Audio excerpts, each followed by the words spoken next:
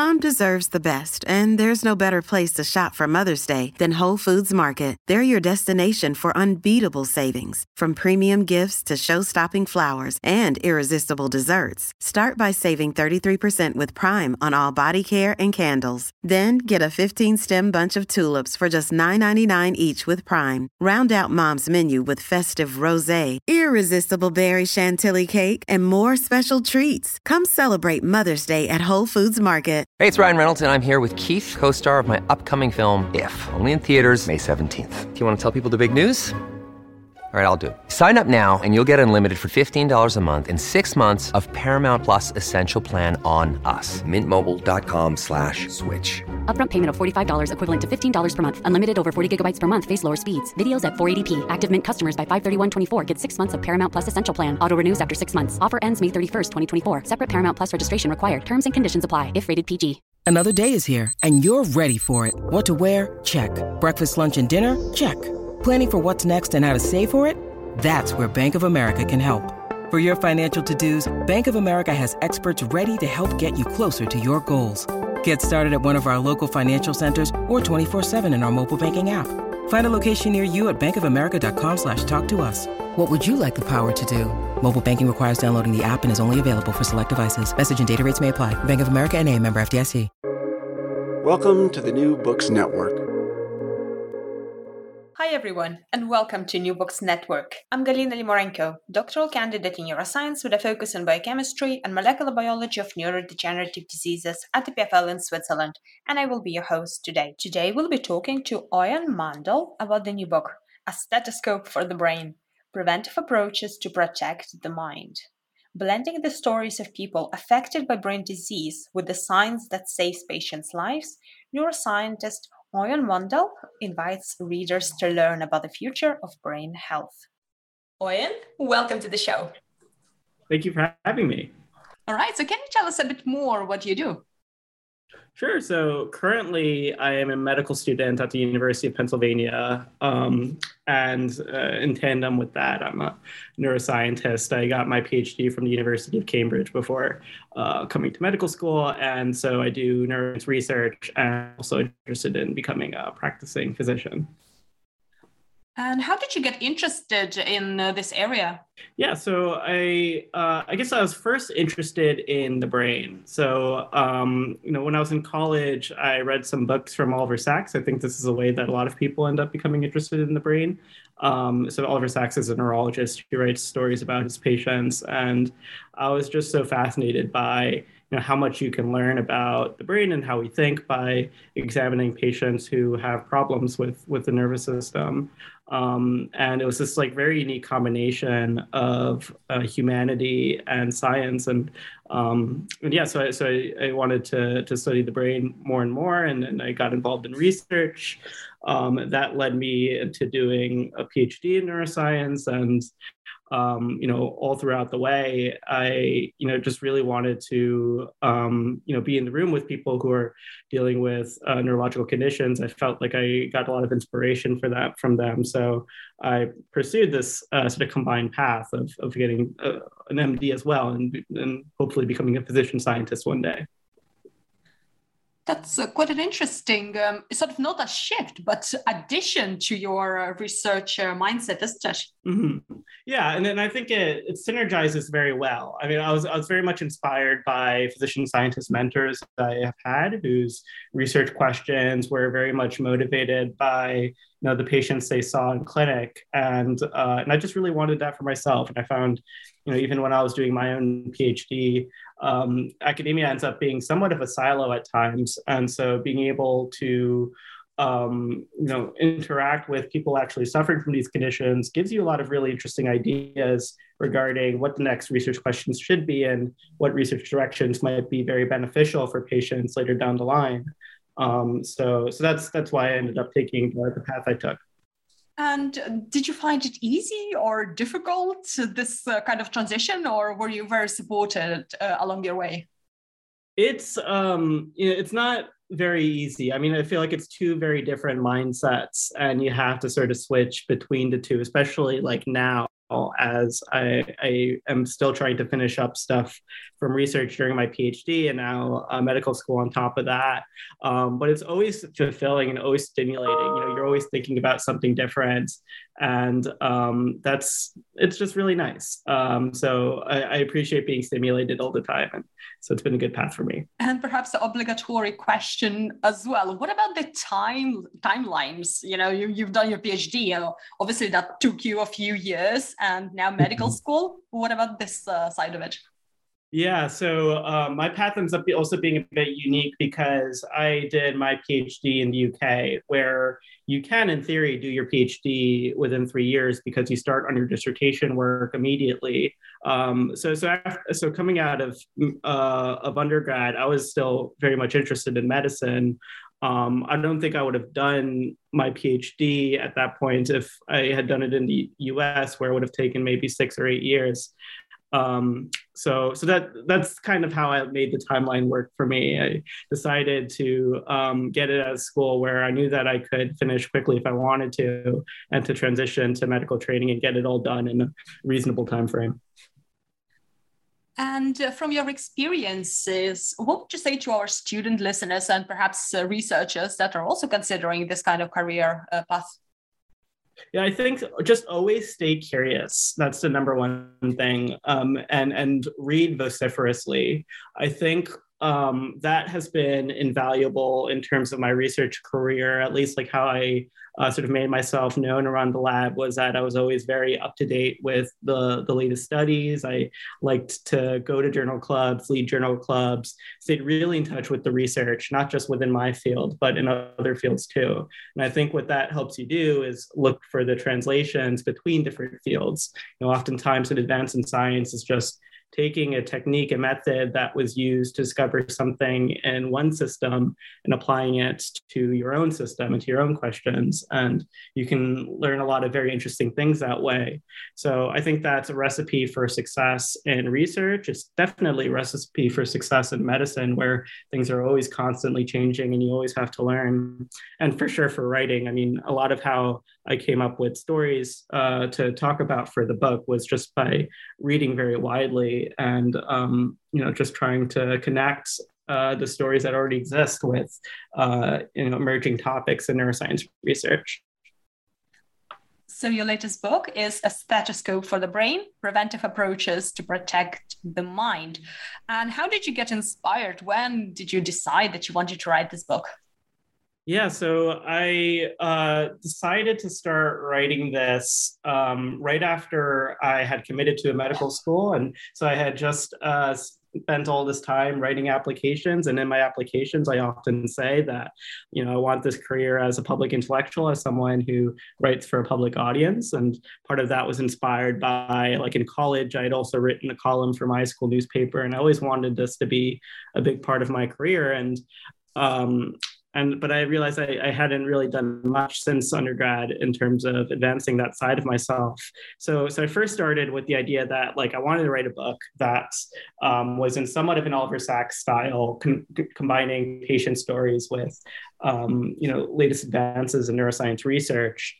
And then it was in terms of settling on the exact idea of the book, Stethoscope for the Brain, and this focus on proactive approaches for brain conditions, that started to develop while I was in medical school and learning about all the ways in which physicians can diagnose and treat conditions before they ever manifest as symptoms that the patient experiences. And it just seems like neurology didn't have as many examples of that type of phenomenon. And I also, thought more about my research and other people's research. And I think that it's, something that a lot of people are searching for, having better ways to diagnose brain conditions earlier and hopefully treat them earlier.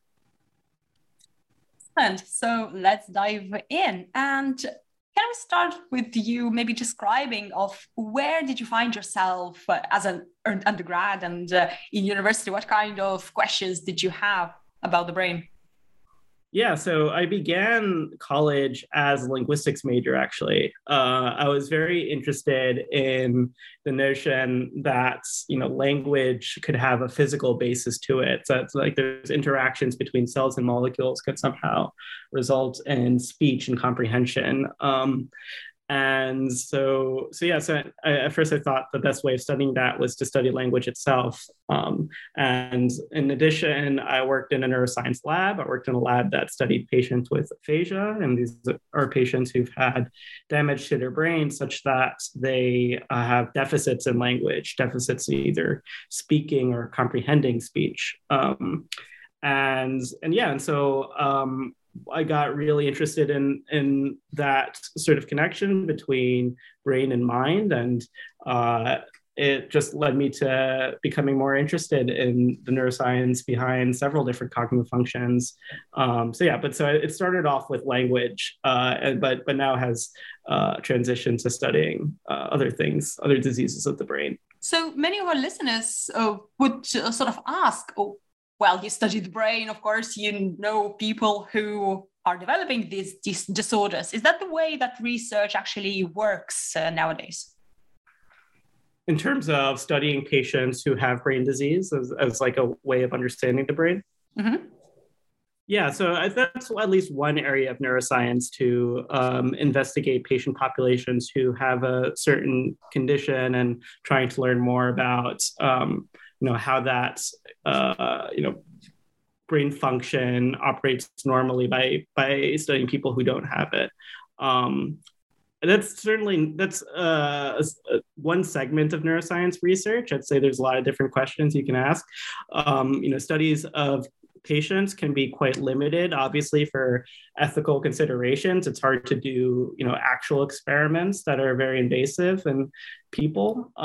So a lot of neuroscience research, will involve animal models, will involve sort of other ways, other sort of circumstances where performing experiments might be more ethical and acceptable.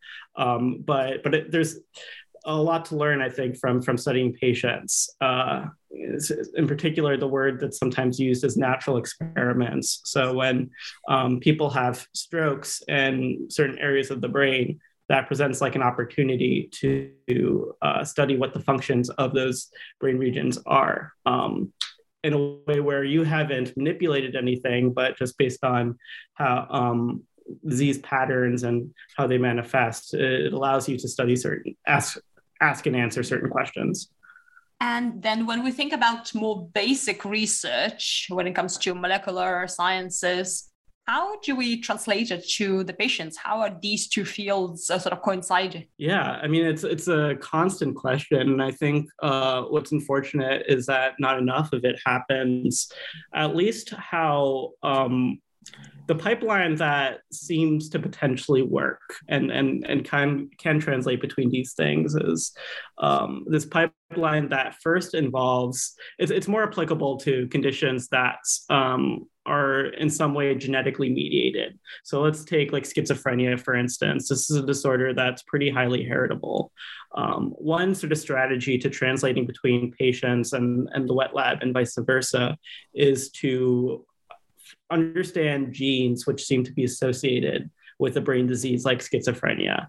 And then once we understand what those genes are, we can go to the wet lab and start figuring out what the functions of those genes actually are for the brain. We can start trying to introduce those specific genetic mutations or phenotypes into animals and start understanding a bit about how how these genetic mutations affect behavior that way. And then we can find better therapies and tools to reverse whatever those genetic risk factors are doing in the animal model and turn that into a therapy that we then introduce to patients. So that's it doesn't always work exactly that way, but that's the general idea of how we can sort of one way in which we can flip back and forth between, the patient studies and the animal models and vice versa. But that's just one example. And I think it's a huge challenge and something we're still trying to work on. So now circling back to the title of your book, Stethoscope for the Brain, can you describe how did you come to this title and what does it mean? Yeah, so stethoscope for the brain. So I guess I'll start with what I think it means. A very amazing and underrated thing happens when you go to the doctor's office.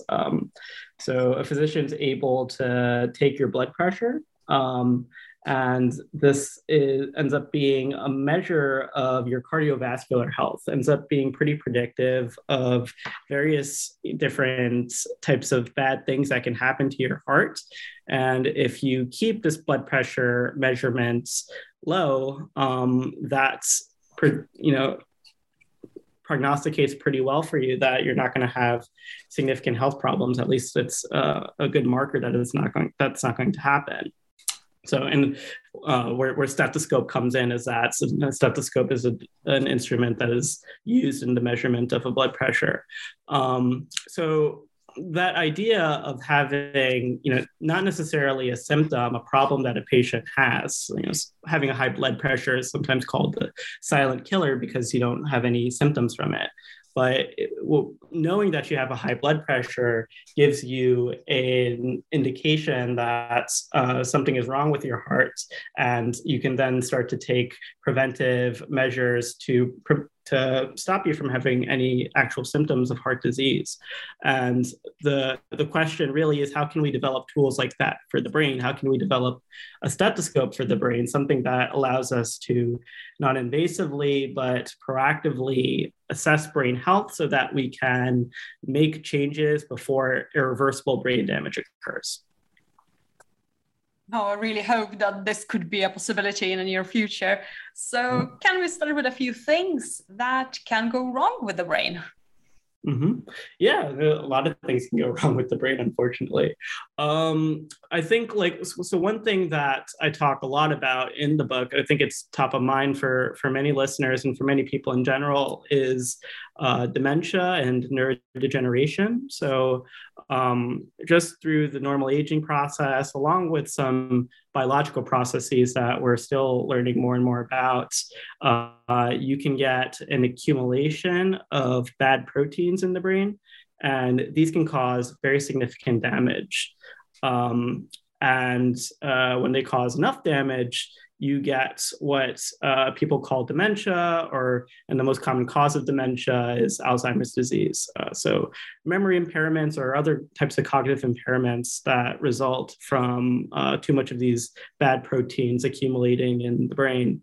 The tricky thing with it is that we now have very good evidence that a lot of this underlying pathology, a lot of this sort of accumulation of bad proteins is happening well before people experience any symptoms. And by the time that people have significant symptoms from these types of conditions, have observable dementia, a lot of damage might have already been done. So that's sort of what hints at the purpose of this book, to start catching these problems earlier. But it's a very prevalent problem across the world, especially as we are an aging population, and the fact that aging is the number one risk factor for having dementia. I'd say that's top of mind for me and top of mind for a lot of people. So this has been studied for well over a century, hasn't it? Yeah. What is your perspective on our progress? How are we approaching it?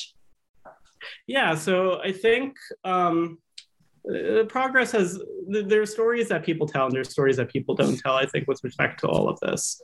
A lot of the conversation has surrounded how can we, which are the exact proteins that are involved, so there's amyloid beta and there's tau protein, and we know that both are associated, which is playing the bigger role.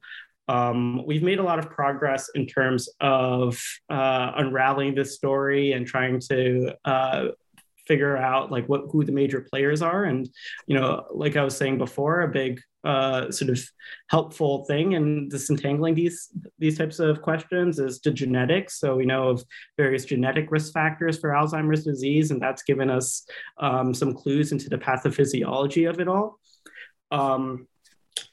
And as I'm sure many of your listeners might be familiar with, we've tried targeting these bad proteins, specifically amyloid, quite a lot.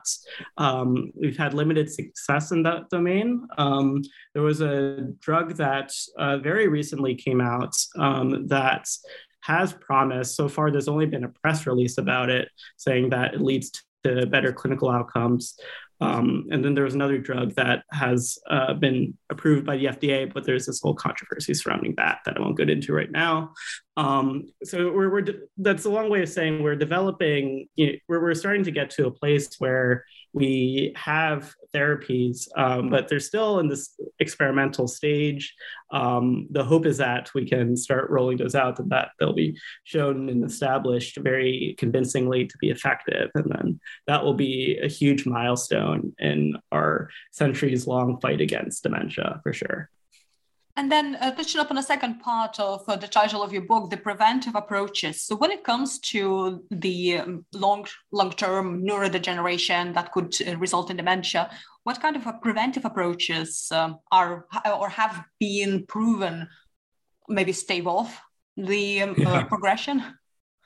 Yeah, I mean, so there's a good amount of work showing that the same things that keep your heart healthy are very good for keeping your brain healthy. So exercise has been shown to, reduce your risk of dementia quite substantially. Eating a Mediterranean diet is something that people point to a lot as being effective for, preventing dementia. Something I go into a little bit of detail about in the book is this notion of, early childhood education and just education throughout your life in terms of keeping your mind stimulated.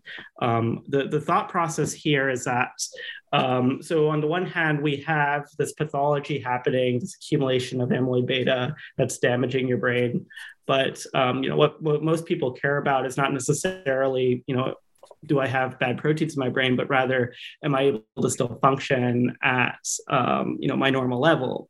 And it turns out that if we can keep our minds stimulated, if we can keep ourselves healthy, we can, live without having dementia, even if this underlying pathology is happening in our brain. And so this is a notion called cognitive reserve.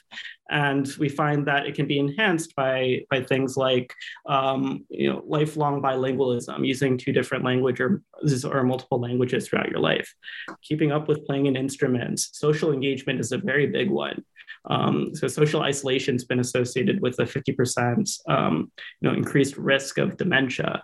And so we don't think of talking to people as a very cognitively stimulating activity, but it actually is to carry on a conversation. It's something that really challenges your mind. And, unfortunately, a lot of elderly people don't get a lot of social engagement. So ways in which we can keep our sort of brain circuits, our brain stimulated and energized, that there's a lot of good evidence showing that this can be very effective at preventing dementia. If we had drugs that had the same effect sizes of what these types of interventions have been able to do for the brain, I think that, whatever companies develop drugs with that level of effectiveness would be very rich right now. So I think it's a very, under appreciated way of protecting your brain, just staying healthy and staying cognitively engaged. I'm really glad that you started on this topic of the cognitive reserve, and especially thinking about some of the individuals that can be called resilient, that can build up huge amounts of these sort of quote unquote bad proteins, but they can still function well into their old age without the signs of dementia itself. So can you maybe describe a couple of studies that have been conducted on these individuals? Yeah, so at least the study I talk about in the book it's called the NUN study. It's a very clever one because in all these types of, questions and experiments that we're talking about, which involve relating something like early childhood education with prevention from dementia, you run into this problem of confounding variables. So you might imagine that there are a ton of different things associated with having early childhood education, like being of a higher socioeconomic status, having better health maintenance, and all these different things that could also, be what's actually related with being protected from dementia. But to sort of isolate out that one variable of education takes a lot of statistical work. It might not necessarily be valid. So what the nun study did that was very clever is they took a population of Catholic nuns who all live very similar lifestyles. They have the same access to healthcare. They eat more or less the same things. They're similar on a number of different levels. The one difference is really like what they did before they joined the convents, the place where the nuns live. And that they're able, with that type of experimental design, sort of free from most confounding variables, they're able to show this association between, in particular, early, linguistic ability or generating a lot of ideas in your speech. And that has an association with education too. That was shown to be, common amongst these nuns who never had dementia. So that's the main study that I have in mind. A number of subsequent studies have been done since then, hopefully trying to find like the neural substrate of cognitive reserve. That's been a bit less successful, but people have been able to show that things like social engagement is associated with or not as much reduction in the volume of your hippocampus or other structures in the brain that are associated with dementia. So it's been a pretty exciting field, but something that I don't think gets as much press as it should. So now thinking about the factors that can lead to brain disorders from the outside, so more like trauma. So what do we know about these kinds of disorders and how do we prevent them? Yeah, so head trauma is an interesting one so how I'd classify it is that we have like two types of head trauma. You have like an injury to your head that can basically result in bleeding into your brain. And that type of head trauma, the result of it is something that we have a stethoscope for that. We have brain imaging, and it's a tool that allows us to figure out that type of problem is happening and allows us to resolve it and treat it. Now there's more conversation about the sort of invisible head traumas. So repeated injuries to the head that might cause concussions. So, cognitive states where you might be having a bad headache and decreased, you might sort of be afraid or negatively impacted by light and all these other symptoms associated with having a concussion. Having lots of those isn't very good for your brain, obviously, and there are also subconcussive impacts, so injuries to your head, but something that you don't necessarily notice. Now, those types of head injuries that don't result in something that you can visualize if you scan the brain, those are being associated now with what's called chronic traumatic encephalopathy, a type of dementia that we still don't really know very much about. And especially there's been a big conversation about this type of medical disorder happening to former American football players.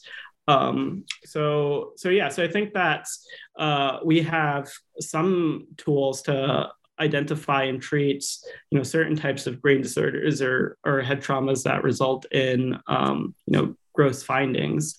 But in terms of understanding these head injuries that lead to more minor and microscopic changes that might nevertheless affect brain function in the long term, that's something that's still not known. Now, in terms of preventing these things, I mean, the sort of obvious idea could be to, not do these sports or not pursue these occupations that are associated with recurrent head trauma. But yeah, I think there's also with everything in medicine, there's got to be this balance between your hobbies and what you really enjoy doing and get a lot of joy, derive a lot of meaning from, with the activities that we know are healthy. So nobody wants to live like a perfectly healthy life. I think that we all have our guilty pleasures. We all life wouldn't be worth living unless there was something to live for. I think it's still a challenge to sort of grapple between, that desire to live how you want to, with also wanting to be as healthy as possible. And I think that just if we had more tools to better detect and understand those subconcussive head injuries and monitor how much of them we're having and whether it's something that we need to be worried about or not, that's just going to help people make better and more informed decisions. So now we've been talking about more endogenous and exogenous causes, quote unquote, because we don't really know down to molecular level of brain, how the brain goes wrong. So of course, in medicine and in life, nothing is in vacuum. So there's always plenty of interactions. And what do we know from this side of the coin, perhaps the intermingling of genetics and environmental factors? Sorry, could you phrase the question again?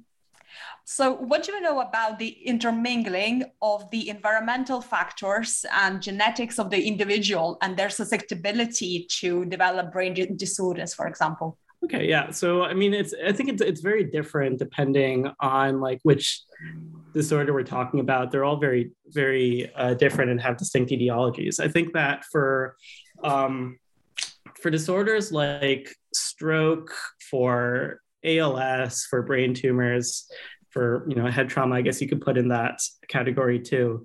There's unfortunately like not much that is very predictive of whether you're going to have certain types of brain problems, like having a brain tumor, for instance. There are very few predictive risk factors for whether or not you're going to have this. And the only environmental factor that we have to work with is exposure to radiation. That's the only thing that's really been robustly shown to be associated with having a brain tumor. So for some of these, there isn't a lot to go off of from the genetics. For some more of these, there is some stuff to go off of by the environmental factors, or at least things that happen after you're born. So for stroke, we have hypertension or having a high blood pressure is associated with, having a stroke. And so having healthy living habits can prevent us from some of these too. But that's why I think we need sort of protection on multiple levels with these types of conditions. So we need to also be thinking proactively, not just in terms of preventing, strokes and things that we can predict, but also how can we also be thinking proactively when we're considering a condition like a brain tumor that has a high likelihood of progressing. So I think it's going to be a different answer depending on which condition that we're honing in on, because they all have very distinct etiologies. And thinking about the environmental reasons for developing some of the psychiatric disorders. So do we know a lot about the pollutants, like air pollution, for example, or heavy metals, or pesticides and stuff like this? Like, how can this influence our susceptibility in developing some of these disorders? Yeah, no, that's a really great question. So in terms of like that specific question with environmental factors, I think that like lead paint is something that's associated with all types of bad things for your brain. But where I think that the conversation gets really interesting, and what I talk a little bit about the book, is this concept of adverse childhood experiences, or ACEs is sometimes what people call them. So having like bad things happen to you as a child, things like, your parents consistently hit you, or, one of your caretakers went to jail. These types of adverse childhood experiences, if you accumulate enough of these, greater than 4, it's associated with a very substantial raised risk for depression and for many other psychiatric conditions affecting the brain.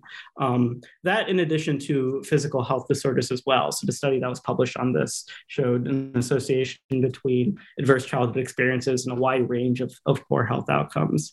And I think that's very interesting and important to keep in mind when writing a book, when talking about the preventive neurology and preventive neuroscience. It's that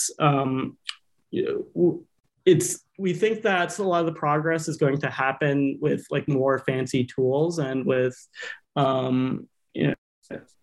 new sort of advanced therapies, but oftentimes I think that what we need is really a true public health response and something that addresses the social determinants of health, because like these things can be like just as associated with future brain pathology as all the biomarkers that we hope to find and hope are going to be successful. That's an excellent point, that we really need to look beyond the individual on a societal level when we want to address these kinds of issues. Mm-hmm. I totally agree. Yeah, and many of our listeners perhaps also heard about many of the big brain projects that have been around in the world. Why do you think these haven't been as successful as they were purported to be to address these kind of disorders? Yeah, so there have been a lot of major projects. I would push back on them not being successful. I think that there's like still a lot more to learn.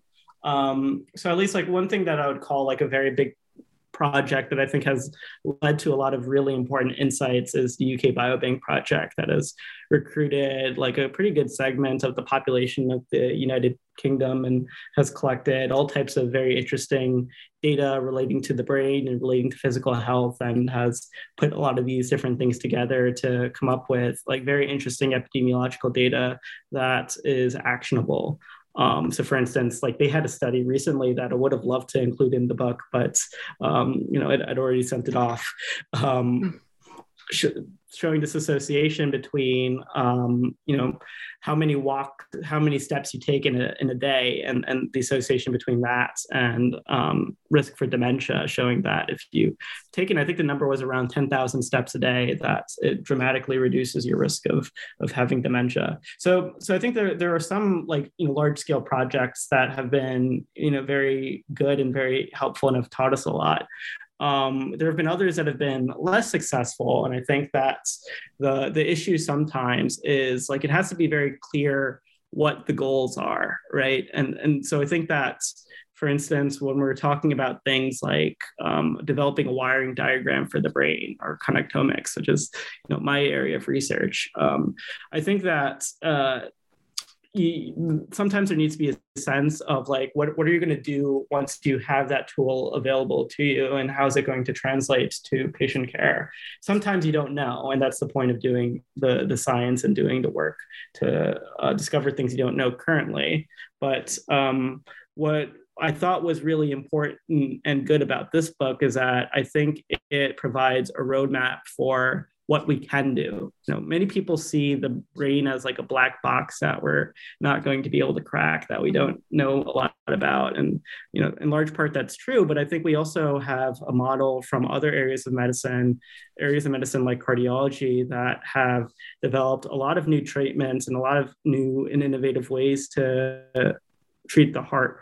And I think neurology has a lot to learn from these disciplines. And if we take the model of better understanding, predictors of disease and learning how we can modify those, I think that's a recipe for success. So what directions in neurology nowadays really excite you?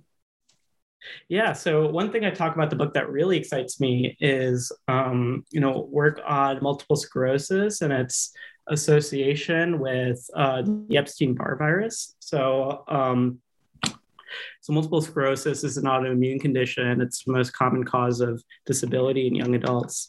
And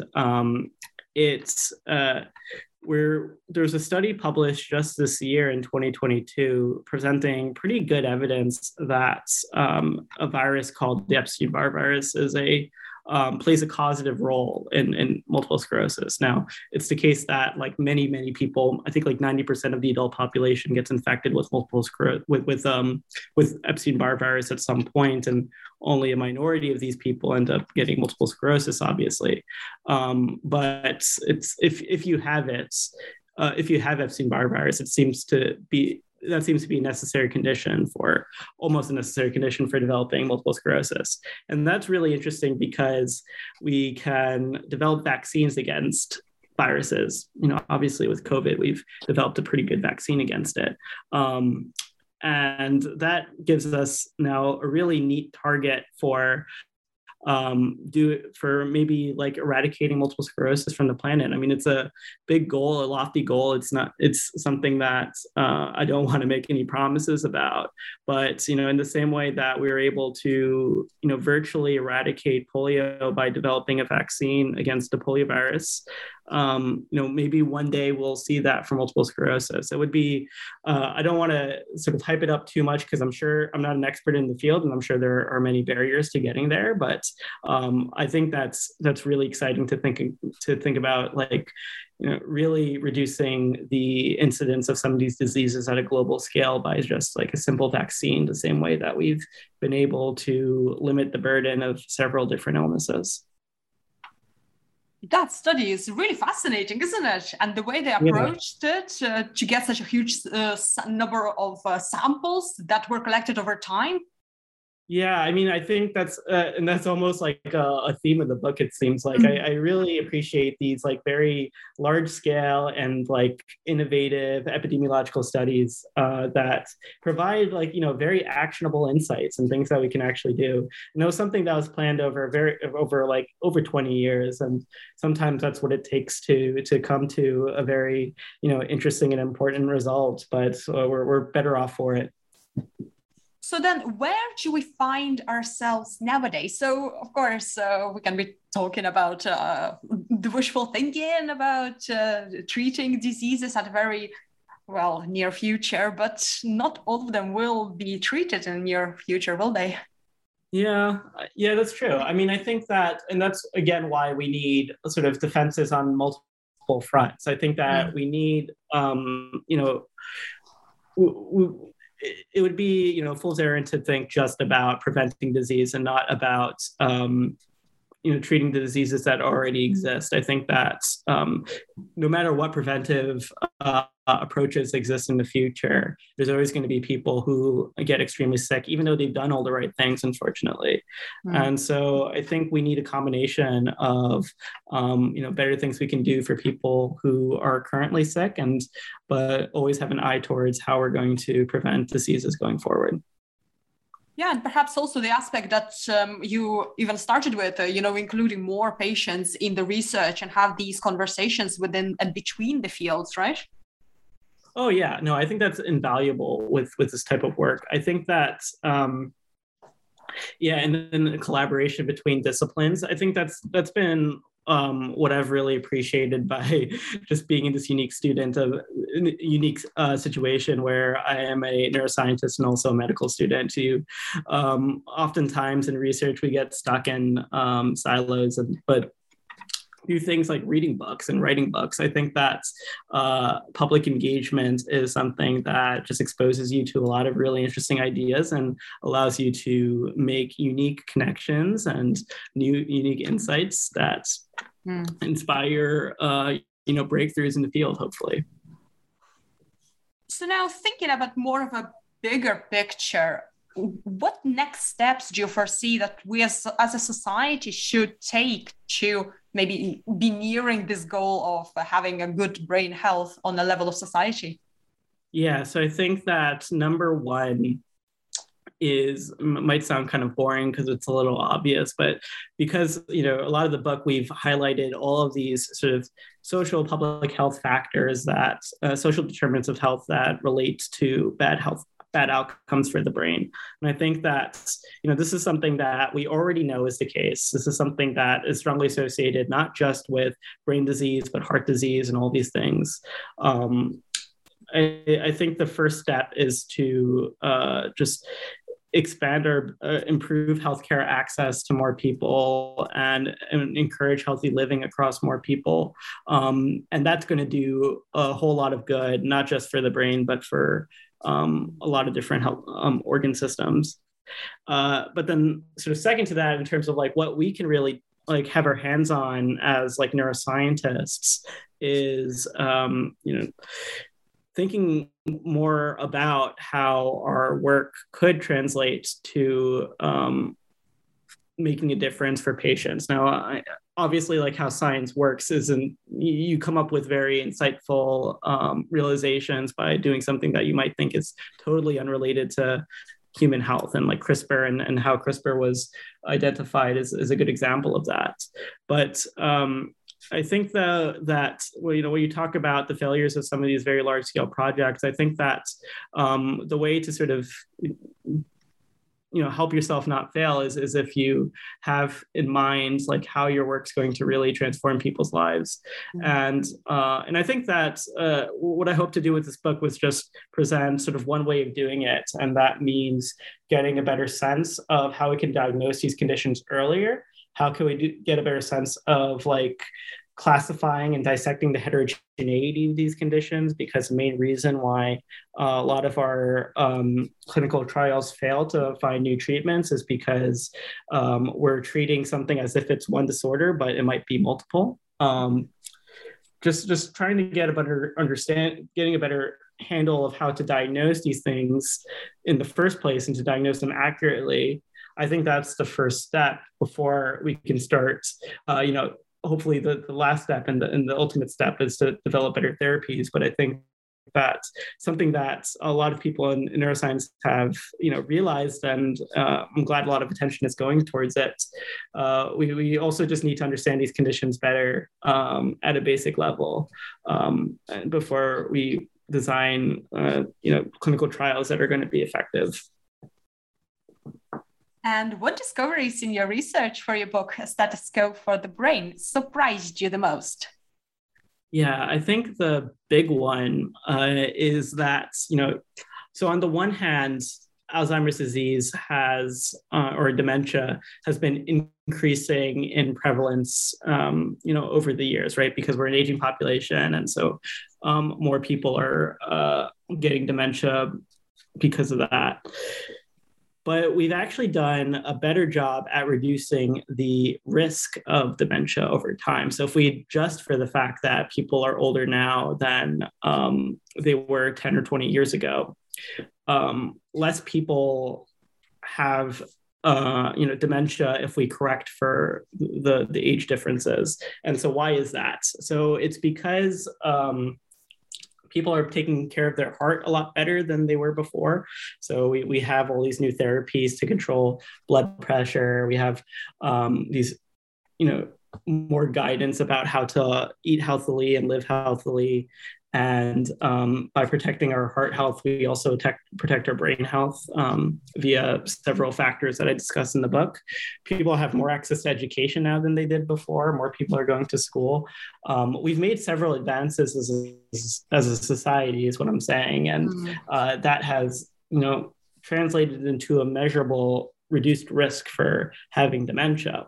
And I think that's something that I did not know at all before doing this book. I think that there's sort of this bad news bias that oftentimes happens in all types of media, and I think science media too. In journalism, the phrase is, if it bleeds, it leads. So I think that we don't always talk enough about the successes we've made as a society, but I think they're also important to highlight because it's inspires the idea that we can make progress and we should continue to make progress. So it's easy to feel hopeless sometimes in the face of like how devastating these conditions can be. But I think that I take a lot of solace in knowing that we're moving in the right direction in some ways. And you yourself knowing so much about brain health. So what do you do to protect it? Or do you have any guilty pleasures that can be deemed unhealthy? Yeah, so some of my loved ones like make fun of me a lot because I'm, supposedly this preventive medicine guy, but I don't always live up to that. I mean, I do try to exercise regularly. I try to walk regularly. I try to eat healthily. My big thing is that I do eat a lot of red meats, and that's probably not good for you. But that's sort of my guilty pleasure. Otherwise, like I don't eat a lot of sweet things. And I try to lead a somewhat active and mentally stimulating lifestyle. So hopefully that protects me, but and that doesn't work for everyone, and we have to be sort of safe, and I think it's important to also live your life and enjoy the time that you do have. I think it'd be too stressful to sort of think like about how to live as healthily as possible all the time. I think it's okay to have one or two guilty pleasures. No, for sure. Small steps, but maybe binge some trash TV now and then. Oh, of course. Well, this has been a truly insightful discussion. So can you tell us, what are you currently working on and what will be your next project?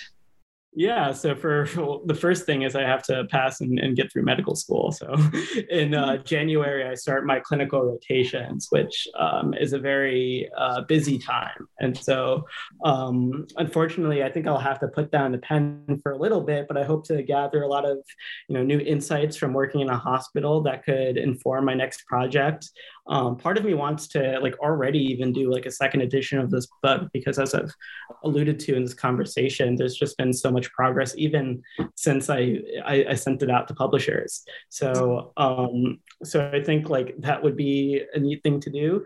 Otherwise, I've also have an interest in physician mental health, especially after COVID-19 and the burden that, all of us as a society have been through, but I think especially healthcare workers in terms of caring for, a very sick population. I think that there are going to be, downstream effects from all of that. And it's something that I'm interested in learning more about and potentially writing about, but we'll see how that might fit into my my schedule for clinical training first. And what's the best way for our listeners to find more information about your work and also your book? Yeah, so the easiest thing to do is to go on Amazon and search A Stethoscope for the Brain. That's probably going to be the most reliable place to find it, a copy of it. Otherwise, more information about me can be found just by Googling my name. Well, thank you so much for joining me today. Great. Thank you so much for having me. It's been a pleasure.